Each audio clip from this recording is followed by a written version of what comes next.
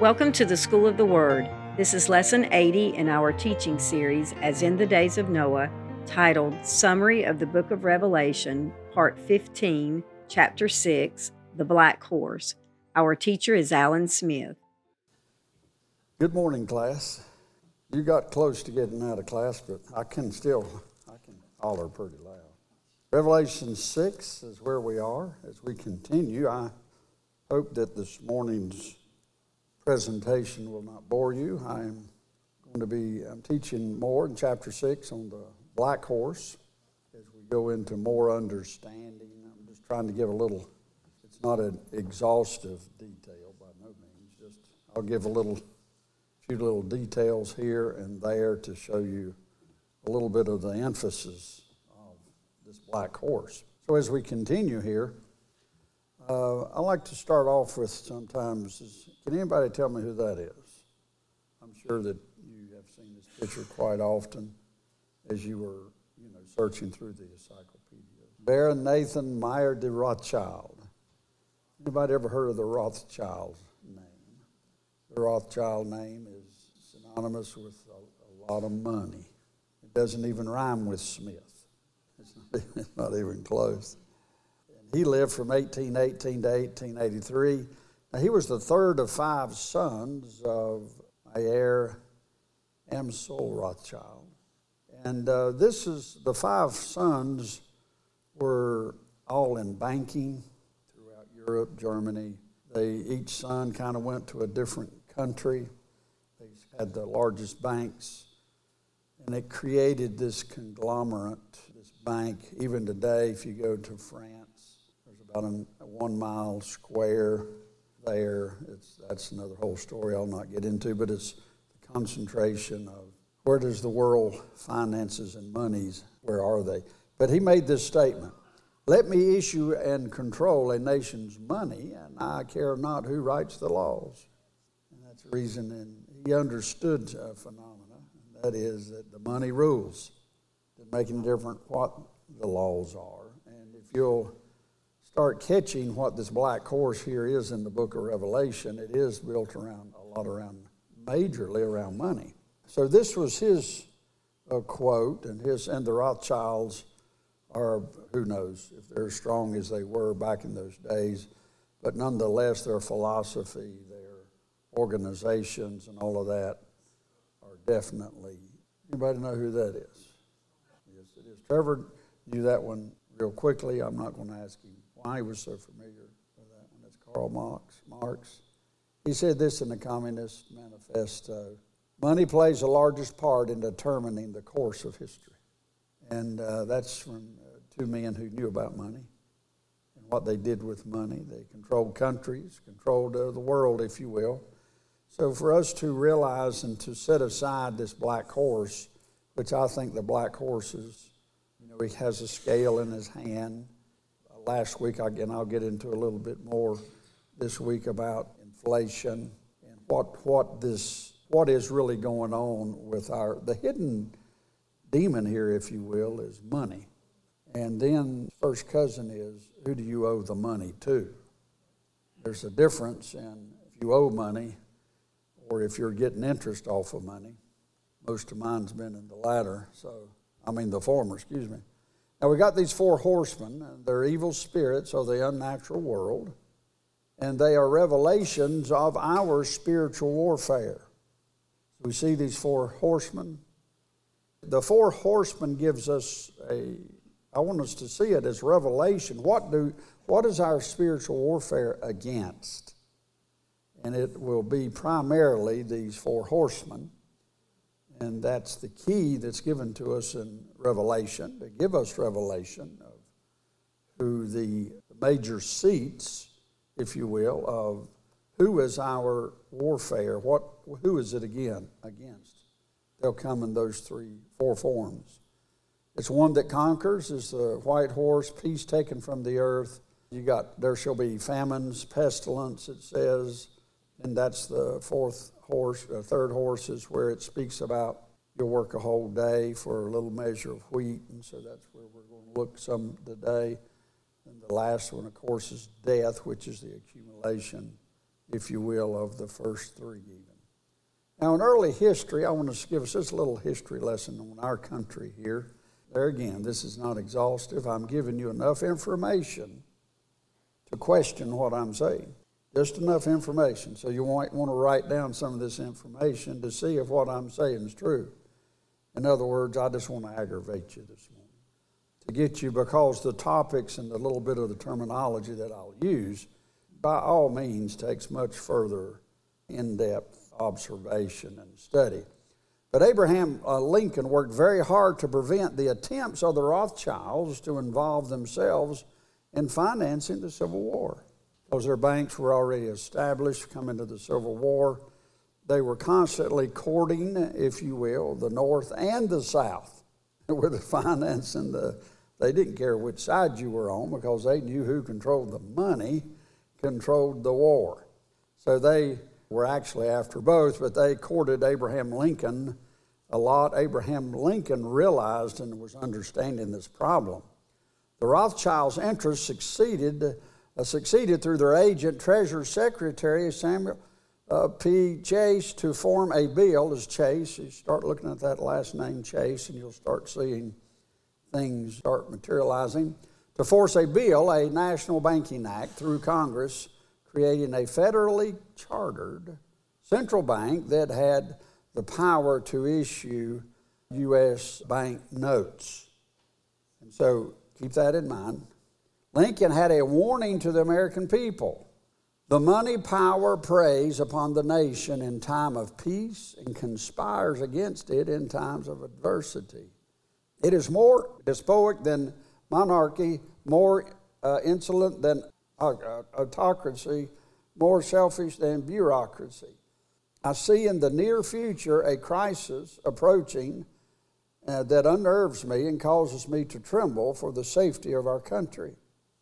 Now watch this. Corporations have been enthroned, an era of corruption will follow, and the money power of the country will endeavor to prolong its reign by working upon the prejudices of the people until the wealth is aggregated in a few hands and the republic is destroyed. Now this was Abraham Lincoln saw this, and he was warning the American people. And so what we see happening today is major corporations walking hand in hand with our government. And so that creates a lot of problems. Abraham Lincoln even saw it back in his day. Actually, George Washington, Thomas Jefferson had long debates, and he did with Madison, over this same concept or problem that was coming on the scene. Now, how does that affect us as Christians? Because we realize that it comes under the black horse. We realize as we see these things happening, we need to be able to discern what is going on. Now, that was by Abraham Lincoln. Lincoln continued to fight against the central bank, and some now believe that it was his success in influencing Congress to limit the life of the Bank of the United States to just the war years that it was motivating factor behind his assassination. In other words, Lincoln was saying, okay, we'll do this deal, but just for a short time during the war years, then it expires. Now, before that expiration date, though, we know Lincoln was assassinated. Now, you'll notice presidential assassinations through our history is always coupled with a president that's trying to do away with his system. And that's interesting to look at and to note as we move forward. Modern researchers have uncovered evidence of a massive conspiracy that links Lincoln's Secretary of War, Edwin Stanton, to John Wilkes Booth. His 8 co-conspirators and our 70 governmental officials and businessmen involved in the conspiracy to the Bank of Rothschild. Now, we know that conspiracy was going on then, and there's a lot there again. If you do some research on it, it's very, very interesting what has unfolded through the years of the truth of that. Now, when Lincoln was assassinated, Miss Lincoln said this. She had this famous quote, "Oh, that dreadful house." Mary Todd Lincoln, upon hearing of her husband's death, began screaming, "Oh, that dreadful house." And so they said she continually kept screaming this over and over and over again. And it was as though she was making an association. She knew what was going on. She knew what had happened. Now, watch this. Many believe it may have been directed to Thomas W. House, a gun runner, financier, and an agent of the Rothschilds during the Civil War. He was famous for that, who was linked to the anti-Lincoln pro-banker interest. Interesting. Thomas W. House was also the father of Colonel Edwin Mandell House, who later became the key player in the election of Woodrow Wilson and the passage of the Federal Reserve Act of 1913. That was actually, if you want to do research on that, was a very, you're talking about rigged election. Don't think that here lately is the first time this conversation was taking place. It takes place a lot down through history, and it has actually taken place. Wilson kind of made a deal, actually, with that concept of the bankers, and he said, if you get me in, and I'll approve it. And that's kind of what happened with the Federal Reserve Act of 1913. You can look that up. 1913 Federal Reserve Act created the Federal Reserve System, known simply as the Fed. It was implemented to establish economic stability in the U.S. by introducing a central bank to oversee monetary policy. That sounds like maybe a bunch of words, but it is a bunch of words that actually means something. You say, well, Alan, what's that got to do with the black horse? I think it's got everything to do with it. I think it's got everything to do with the Antichrist and how it will rule and reign. How does it gather its power? And if you'll stick with me just a moment, I'll hit it hard, and then we'll go on. But the Federal Reserve Act is one of the most influential laws shaping the U.S. financial system that we have today. And we are approaching, if you need to know, around $33 trillion in debt. $33 trillion, which we are paying interest on. And the question is, who gets the interest? Where does it go? I mean, this is all documented. It's not a big secret unless you haven't ever heard it before. I want to look at Andrew Jackson, just a small moment here. Andrew Jackson was the first president from west of the Appalachians. He was unique for the time in the beginning, elected by the voters without the direct support of recognized political organizations. Now, I hate to make a comparison, but that's what happened to Trump. Same thing happened to Andrew Jackson. He was outside of the organized. He called the organized. I don't care if you're Democrat or Republican. I think you both would burn up in a flame if you were a candle. In 1835, he declared his disdain for the international bankers. You are a den of vipers, he said. I intend to root you out by the eternal God. I will root you out. If the people only understood the rank and injustice of our money and banking system, there would be a revolution before morning. That's Andrew Jackson. I think that's interesting, because you can tell he was having a problem. If you want to take a picture of there's where you could look it up. That's where it was cited from. Did everybody, I don't know if anybody needed to get that or not. Okay. Now here, there followed an unsuccessful assassination attempt on Jackson's life after he was saying these things. Jackson had told his vice president, Martin Van Buren, the bank, Mr. Van Buren, is trying to kill me.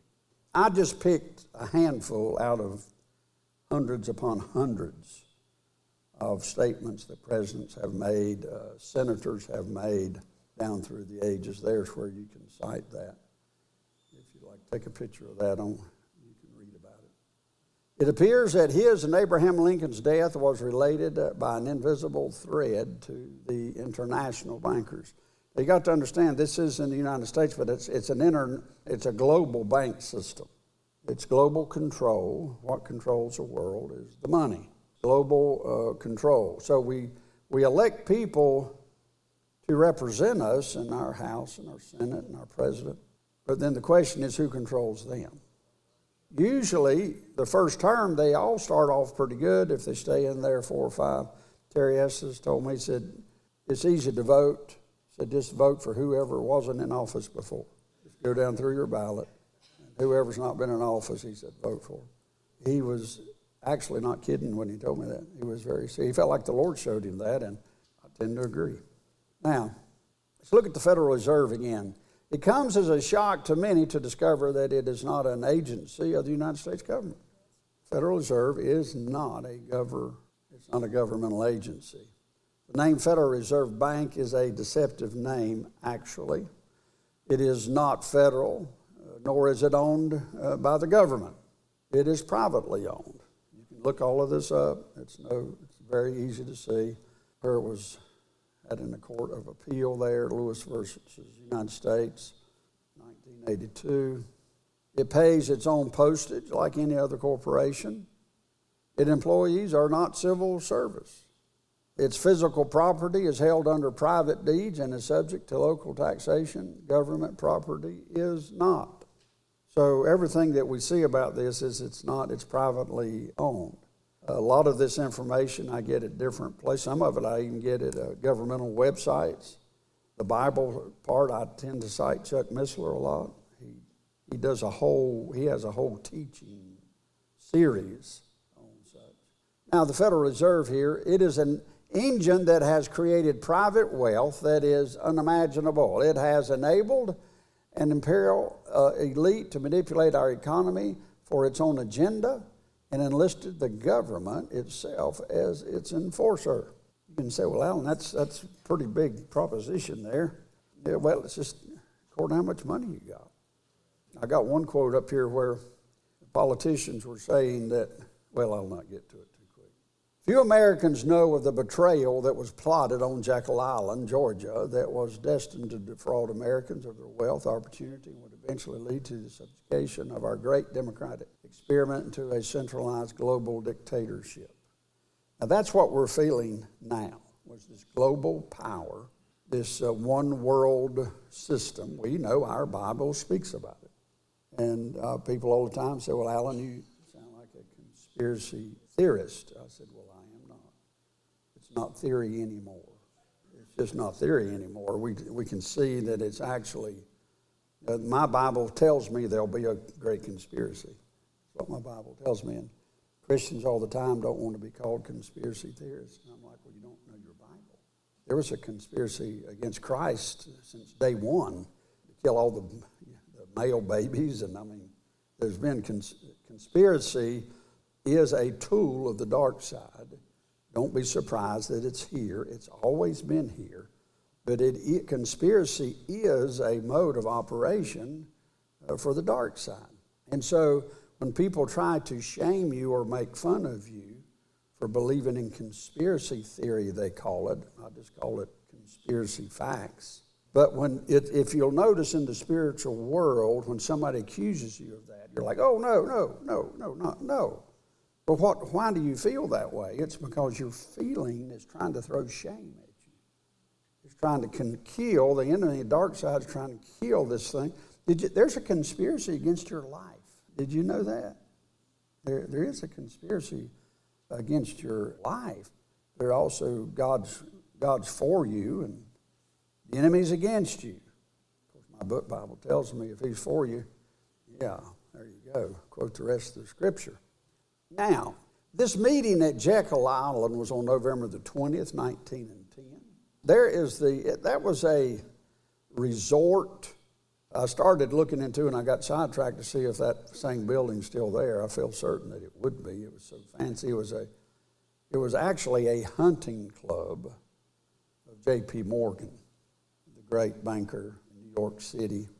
J.P. Morgan actually bailed out the United States when we ran out of money for like 2 or 3 years. Of course, he had so much money, he bailed out the United States. I'd say that's a lot of money. But then you got to ask yourself the question, why did we need it? You look far enough, J.P. Morgan created the need. That's another story. Now, a secret gathering at a secluded island off the coast of Georgia in 1910 laid the foundations for the Federal Reserve System. Now, I know a lot of y'all know this and have heard it, but I want to bring it into perspective. In November the 10th, 6 men, Nelson Aldrich, A. Pratt, Andrew Henry Davison, Arthur Shelton, Frank Vanderlip, and Paul Warburg met at Jekyll Island Club off the coast of Georgia to write a plan to reform the nation's banking system. The meeting and its purpose were closely guarded secrets, and participants did not admit that the meeting occurred until 1930. But the plan written on Jekyll Island laid the foundation for what would eventually be called the Federal Reserve System. They say, well, Alan, where did you get that information? Well, I got it off of their website. All of this is published talking. They're very proud of the history of it. This came off the historical side. My only problem is that they left out two of the names. They changed them for two other people, what was really happening there. So there'll be a change here. I'll have two other names here that were changed. In November 1910, and after having consulted with the Rothschild banks in England, France, and Germany, Senator Nelson Aldrich boarded a private train in Hoboken, New Jersey. His destination was Jekyll Island, Georgia, and a private hunting club owned by J.P. Morgan. Now, we'll not get into it, but I am sure there's a prophetic meaning to Jekyll Island. I'll let your imagination go with that. Aboard the train were 6 other men. Now, this is the change. Benjamin Strong was president of Morgan's Bankers Trust Company. It was his hunting lodge. Benjamin Strong was president of Morgan's Bank. Charles Norton was president of Morgan's First National Bank. Henry Davison was senior partner of the J.P. Morgan. I think J.P. Morgan's well represented there. Frank Vanderlip was president of Kuhn Lieb's National Bank of New York. A. Pratt Andrew was assistant secretary of Treasury. And Paul Warburg, which that's another story that we will not get into. The reason I'm pausing, I see a few people taking pictures of the screens. Now the goal was to establish a private bank that would control the national currency. The challenge was to slip the scheme by the representatives of the American people. Either it had been called earlier it had been called the Aldrich Bill and received effective opposition. So it was in great debate for some time. It did finally pass, but I'll show you here how it didn't finally pass. The devious planners of the revised bill titled it the Federal Reserve Act to mask its real nature. It would create a system controlled by private individuals who would control the nation's issue of money. Key word there is issue of money. The Federal Reserve Board would control the nation's financial resources by controlling the money supply, available credit, and all by the mortgaging the government through borrowing. Now remember, whoever you owe is who controls you, according to the Word of God. So we find the United States is owned, if you will. We're giving up more of our ownership every minute to the site of $33 trillion. Do you have any idea how much $33 trillion is? I mean, we've almost gotten immune to the word trillion because we've heard it. Trillion's a lot. I'm going to show you here in just a moment how much a trillion is. Now, the Federal Reserve Bill, here it came. The Federal Reserve Bill was held up in December until December 23rd, 2 days before Christmas, before it was presented to the House and Senate. In other words, what happened was, in this day and age, it took a while to get home before Christmas, so everybody had kind of left except those that knew they were going to kick it in on the 23rd of December. It was kicked in on the 23rd of December. Only those senators and congressmen who had not gone home for the holidays, those who owed favors or who were on the payroll of the bankers, were present to sign the legislation. And so was that crooked? It was hugely crooked. Involved behind the scenes in the elections of Woodrow Wilson and Teddy Roosevelt was Colonel Edwin Mandell House, the same guy that was the son of the man who was trying to push this through with Lincoln, son of the Civil War Rothschild agent Thomas W. House. Colonel Edwin House represented the interests of the Rothschild banks and was originally a member of the Institute of International Forum in Paris at the Majestic Hotel. In a secret meeting on May 30th, 1919, its American branch formed July 29th, 1921, became the Council on Foreign Relations, and some of y'all, I'm sure, have heard that. If you hadn't, you can jump on it and have you some good reads on the Council of Foreign Relations there. Now, does everybody remember Lindbergh? I'm sure you do. Did you know that his father was a congressman? Lindbergh, flew over the Atlantic and, 3,500 miles, and the reason I remembered it was 33 hours and 3,300 miles or something like that. But it's something like that. What was his plane called? Spirit of St. Louis, y'all. Well, his father was actually a congressman. a rather famous congressman. And the senior Lindbergh had complained at the time, "It is a common practice of congressmen to make the title of acts promise a right, but in the body or the text of the acts to rob the people of what is promised in the title." I guess everybody understands what he's saying there. He's the one that pitched a big fit. That was where you can cite that quote. Lindbergh pointed out that the government office holders understood that by joining with the banking interests, their reelection was more certain than if they served the people who elected them, that their campaign expenses were paid by the support of the machines of the press. Sound familiar? Has it changed any? And I can cite hundreds of senators that down through, especially the last 100 years, 125. Well, you can go back to Lincoln, but you can go back to Washington and Jefferson. It's about, money's always been the issue of power. They don't need more money. They want more power. The spirit of the Antichrist wants the power. So therefore, the spirit of the Antichrist will have the money. So that's the reason of the corporations. You don't have the government of the United States. You got the government of the United States and Monsanto, BlackRock. You got all these major corporations telling the government what for. It is. I'm not trying to get up an army to go up and change all this. I got the milk in the morning. I am trying to make us aware of what's going on. So as Christians, we know where we are. We know what's going on. I already know the outcome. Now, I'm the type Christian that believes that you stand for what's right. I don't care if you're one and there's 5,000 against you. You stand for we stand for what's right because it's right. It's not that we think we're going to, what's her name, wrote the song Fear of God? Brooke Ligerwood. Brooke, you want to listen to that one? Fear of God. Yeah, I heard that one, but I don't think it'll be in our hymn book next week. Now, so this is what was, he understood, and it was trying to make the case that politicians have learned that you cater to the bank's interest and then they'll pay you way. Is that 100% true? No, it's not 100%, but I guarantee it's over 50.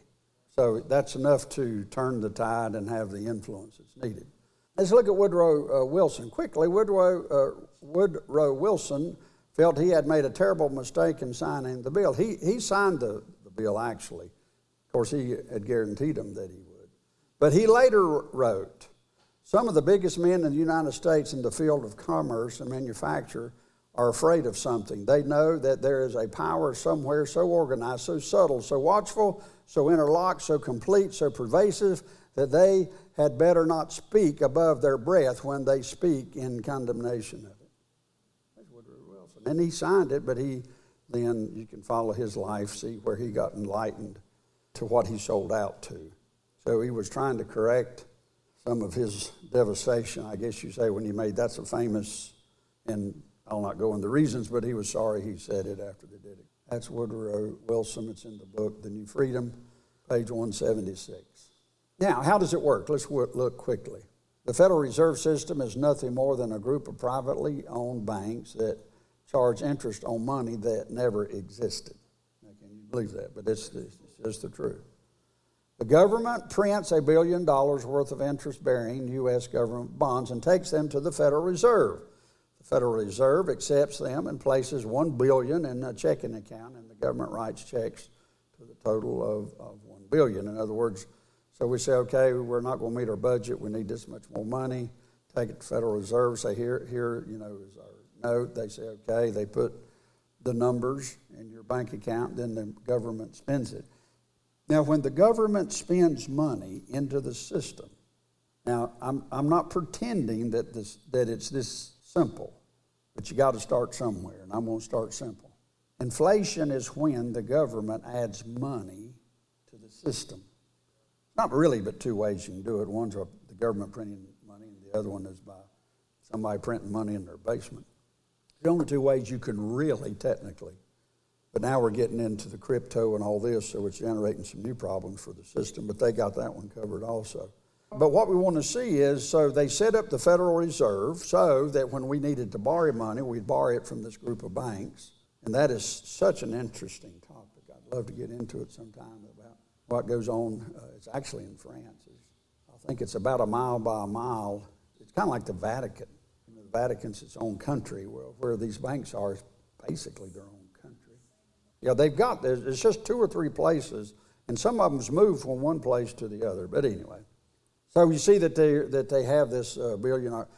Where was that $1 billion before they touched the computer to make the entry? It didn't exist. We allowed the private banking system to create money out of absolutely nothing, called it a loan to our government, and charged interest on it forever. The bank collects interest on the government's own money. So that's a pretty good scheme. You could say, well, Alan, that's kind of elementary. How did they? It's like, to me, anybody could see it. Well, anybody can see it, but it's a problem. Everybody's not honest. Money's the root of all evil. You got greedy people in this world, have you noticed? I know that the far left is saying that by nature people are good. It's not showing up on my radar. I mean, not even in me, much less others. So, communique sent forth from the Rothschilds investment house in England to its associates in New York, and here's the communique. The few who understand the system will either be so interested in its profits or so dependent on its favors that there will be no opposition from the class, while on the other hand, the great body of people, mentally incapable of comprehending, I mean, I don't doubt that, but I understood what he said there, will bear its burdens without complaint. In other words, what they're saying is the Federal Reserve System, he's saying the people's so stupid, they won't do anything about it. Well, the only thing I can tell you, it looks like he's right. Now, there's not those that haven't tried to do something about it, and I started to put the list up there, and I just didn't do it. It's over 80-some at this point since the Federal Reserve. It's over 80 people have brought to Congress to introduce a bill or whatever. The Federal Reserve System has never had an audit. You wouldn't believe how many died one day before they were to bring it. They almost labeled it as a disease. That's just the way it rolls. There again, call me a conspiracy theorist. I'm talking about facts. I'm not talking about theories here. But let me show you Thomas Jefferson here. I believe that banking institutions are more dangerous to our liberties than standing armies. This is Thomas Jefferson. Already they have raised up a money aristocrat that has set the government at defiance, that issuing power should be taken from the banks and restored to the government to whom it properly belongs, he said. Isn't that something? Thomas Jefferson. Now, here's the John Kennedy plan. A lot of people didn't know it, but John Kennedy was out to destroy the Federal Reserve System. He knew the problem. He had set up what's called the John F. Kennedy plan to exterminate the Federal Reserve System and ultimately eliminate the national debt. He has had Andrew Jackson, Abraham Lincoln, before him when they did the same, the 2 Rothschild organized central banks. In 1963, by the presidential order of John F. Kennedy, the United States Treasury began printing over $4 billion worth of United States notes to replace Federal Reserve notes. Now, most people don't know this happened. When a sufficient supply of those noted entered circulation, the Federal Reserve noted, and the system could be declared obsolete. This would end the control of the international bankers over the U.S. government and the American people. Now, that's what Kennedy was up to. A lot of people want to know. That's what you need to know. Now, right there is a $5 United States note. You see it right there at the top? That's what it looked like. It's printed. I've went to the internet these days, and some places say they never existed, but they do exist. All of them were pulled out of circulation years ago. But there's individuals that do still have them. You go to internet, and a lot of places say, well, it never existed. It's a fable and all this, but that's not true. Right there's a picture of one. I know somebody's got 2 of them. A United States note. You see that? All right, there's a $5 bill now, Federal Reserve note. So Kennedy was printing, already had it going, United States notes. He was switching out the currency. That's what he was doing. Now, after putting this plan into effect, John F. Kennedy was professionally assassinated in Dealey Plaza. This is right after he had it going. This is what has always happened. Now, you can go out there and take it from there to Johnson and yada, yada, all these different things. Robert Kennedy Jr., it's been 60 years and all the files were to be released like 4 or 5 years ago, 3 or 4 maybe. They were supposed to be done in 50, and then they held them over to 60, and then some of them are released, and some of them, the FBI, CIA, still not releasing them, even though by law they have to. And I don't know, what do you do? I mean, looks like somebody go to jail, doesn't it? But it just doesn't happen. That's what Kennedy was actually, what was his big deal? That he was really, that's what he was doing. And that's what, I mean, you can like the Kennedys or not like them. That's what he was up to, and that's what actually got him assassinated. And there's a long line of those that have tried to do that down through there. So why do most politicians leave it alone? Because they know they're convinced they'll be killed. I don't know why we would think that. And, you know, and I'm not prophesying this, but we've got Robert Kennedy Jr. I mean, he talks about this. Some of this has even come from him in his research. He's got a book that he's written on the whole thing. Everything's documented. You can go to National Archives, anywhere you want to go, it's all documented. A big portion of his book, the title escapes me, something about JFK, but you can just look it up under Robert Kennedy Jr. So anyway, he is about exposing stuff. And the only thing I can tell you is, with the press, if you're not with them, of course, if you say anything, I mean, just look at, I'll say it, Russell Brand today. I mean, he's not a Sunday school teacher, by no means. But his life has really changed over it, and he said it has, and it's obvious to watch him as his life changed. But it's also obvious now that the media is going to take him down. All you got to do is say something about you. As the old drunk man said, there's not nothing you can say about me but what it ain't true. We're all like that. If you want to look back far enough, and if you know enough secrets, maybe there's some people in here that didn't sneak behind the bar and drink a beer before they was of age. I don't know. Maybe there's a few. There's not many. So the whole point is we are in a real war. This thing is real. So you want to know, I mean, people try to minimize where we are. I mean, I'm not going to minimize where we are, but I am going to maximize who God is in the midst of where we are. But to deny where we are, what happens is when Christians deny where they are, then they deny that volume of faith to be where you are. People want to be like everything's okay so they don't have to exercise as much faith in God. Well, that just means I'm going to have to depend on God more. Well, yeah, that's right. And so why am I telling you these truths? Is I want you to consider having more faith in God, because where we are is in a lake full of alligators. But we don't. I'm not saying we have fear. I don't know how it hits you. It makes me mad. I don't have fear. It makes me a little upset for some reason. I try to hold it into a spiritual dignity, but I don't like it. And I don't think I'm supposed to like it. So I don't mind. I'm not saying we're going to get up an army and march Washington, but I am saying, can we at least get up a spiritual army to pray against it?